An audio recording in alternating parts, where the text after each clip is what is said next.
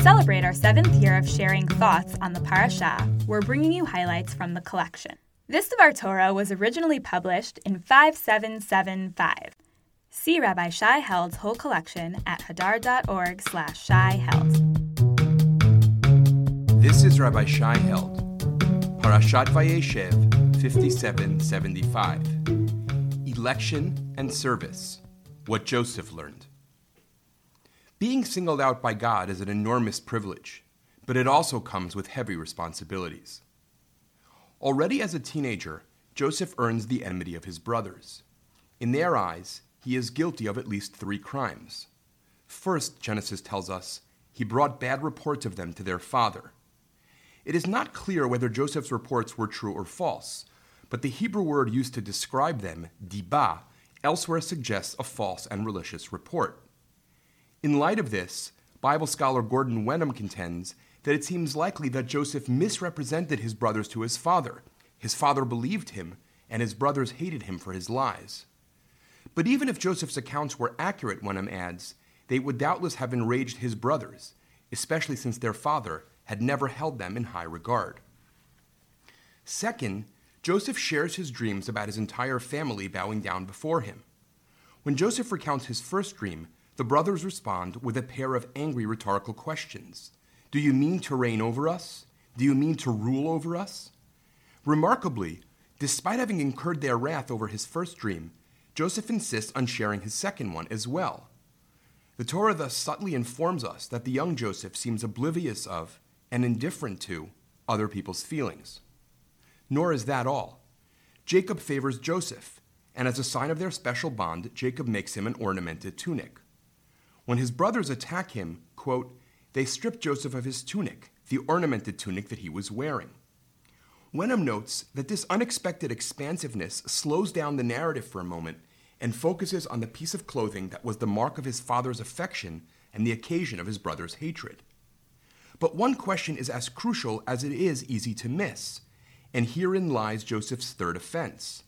Why does Joseph, sent by his father to see how his brothers are faring, insist on wearing the tunic, the potent symbol of their hatred of him, when he goes out to see them? Bible scholar Joel Kaminsky writes that it seems quite improbable that Joseph is wearing the ornamented tunic because it is cold out when he shows up to check on his brothers in Dotan in the middle of the day. It is much more likely, Kaminsky suggests, that Joseph, like many a child who has been given a toy that his siblings have not received, is flaunting his favored status in front of his brothers for his own ego gratification.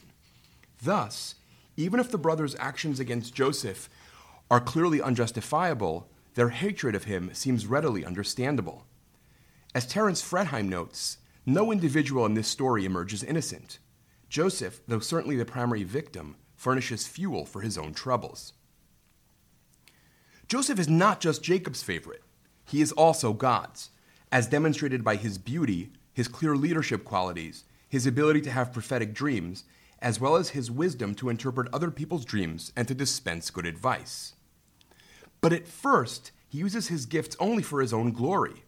A midrash wonders why, after the Torah has already told us that Joseph was 17 years old, it adds the seemingly superfluous observation that he was a lad, and answers that, quote, he behaved like a boy, penciling his eyes, curling his hair, and lifting his heel. The teenage Joseph is spoiled and self-enamored. 2 chapters after his brothers sell him into slavery, we hear of Joseph's remarkable ascent in the house of Potiphar, one of Pharaoh's courtiers. Quote, when the master saw that the Lord was with Joseph, and that the Lord lent success to everything he undertook, he took a liking to Joseph, and eventually placed him in charge of his whole household and everything he had. Potiphar's wife, too, will soon take a liking to Joseph and attempt to seduce him. But before she engages him, the text stops to note that Joseph was well-built and handsome. Why tell us this now, rather than when Joseph was first introduced? Hewing to what seems to be the plain sense of the text, Nachmanides and Radak suggest that this bit of information is simply a necessary prelude to what transpires between Joseph and Potiphar's wife. He is attractive, and she is drawn to him. But Rashi, following some of the Talmudic sages, sees a hint of something sinister in the timing of the Torah's observations about Joseph's appearance. Quote, As soon as Joseph found himself in the position of ruler, he began eating and drinking and curling his hair. Said the Blessed Holy One, "Your father is mourning, and you are curling your hair? I will incite the bear," that is, Potiphar's wife, against you. Enticed by power and privilege, Joseph loses his way. The Torah tells us that one day, Joseph came into the house to do his work while there was no one else at home. One Talmudic sage comments simply that the text means what it says. Joseph went into Potiphar's house to take care of his responsibilities. But another is skeptical. Why, knowing the intentions of Potiphar's wife, would Joseph nevertheless allow himself to be alone with her?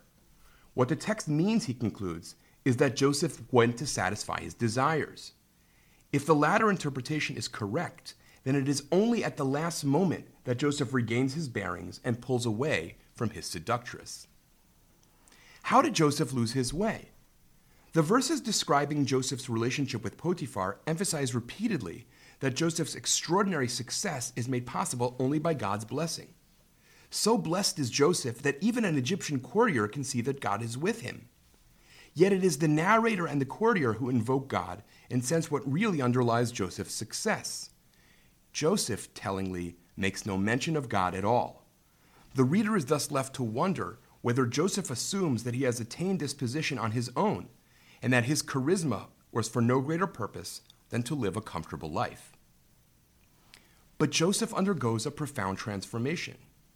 Over time, and perhaps as a result of his great suffering, he realizes that his gifts come from God and are given to him so that he can be of use to others. When Pharaoh's 2 servants are distraught as a result of their dreams, Joseph responds, "Surely God can interpret. Tell me your dreams." When Pharaoh needs a similar service performed, he tells Joseph that he has heard that for you to hear a dream is to tell its meaning. But Joseph is careful to correct him, declaring, "Not I. God will see to Pharaoh's welfare." Again and again, as Kaminsky notes, Joseph mentions God in Pharaoh's presence, as if to make sure that Pharaoh, and perhaps he himself, remembers that God is the source of his talents and abilities. This transformation reaches a climax when Joseph reveals his true identity to his brothers. They are afraid, but he reassures them. "Do not be distressed or reproach yourselves because you sold me hither. It was to save life that God sent me ahead of you." Now, after all these years, Joseph has come to understand that God singled him out not so that his brothers would bow down to him, but so that he could protect and care for them. Kaminsky writes, "The story of Joseph and his brothers affirms that God does indeed mysteriously favor some over others. Yet it also proclaims to both the elect and the non-elect that the divine favor bestowed in election is not to be used for self-aggrandizement. Rather, election reaches its fruition in a humble yet exalted divine service, which benefits the elect and the non-elect alike." Joseph grows to the point of understanding that divine election is not an invitation to egotism and self-adoration. The Haftarah for Parashat Vayeshev makes clear, however, that Israel as a whole finds this a hard lesson to learn. Faced with the people's smug self-satisfaction, the prophet Amos proclaims in God's name, "You alone have I singled out of all the families of the earth." One can imagine Amos's hearers nodding complacently, perhaps expecting to hear words of affirmation from their divine patron. But Amos upends their assumptions, thundering, "Therefore I will call you to account for all your iniquities." Amos is therefore no doubt jolts his listeners. The people may assume that as God's elect they are immune to punishment and entitled to a bounty of privileges. But God is no patron. On the contrary, with great privilege comes great condemnation. Israel's great privilege of election by God and of relationship to him through the covenant exposes them to judgment rather than exempting them from it. The Joseph story strongly emphasizes the connection between election and service, stressing that election carries with it a duty to help others. What is true of divine election is true of divine gifts more generally. God's beneficence is intended, at least in part, to enable us to be beneficent ourselves. God gives so that we too may become givers. To know our own gifts and abilities is not arrogance, it is self-awareness. Arrogance is the illusion that we are the sole authors of our talents, and that they are therefore our exclusive possession. Spiritual maturity, in contrast, is the understanding that we do not own our gifts.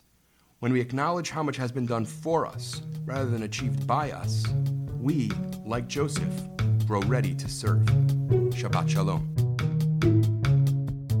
Thank you for listening to our weekly Divrei Torah. To see more from our archive, please visit hadar.org/Torah.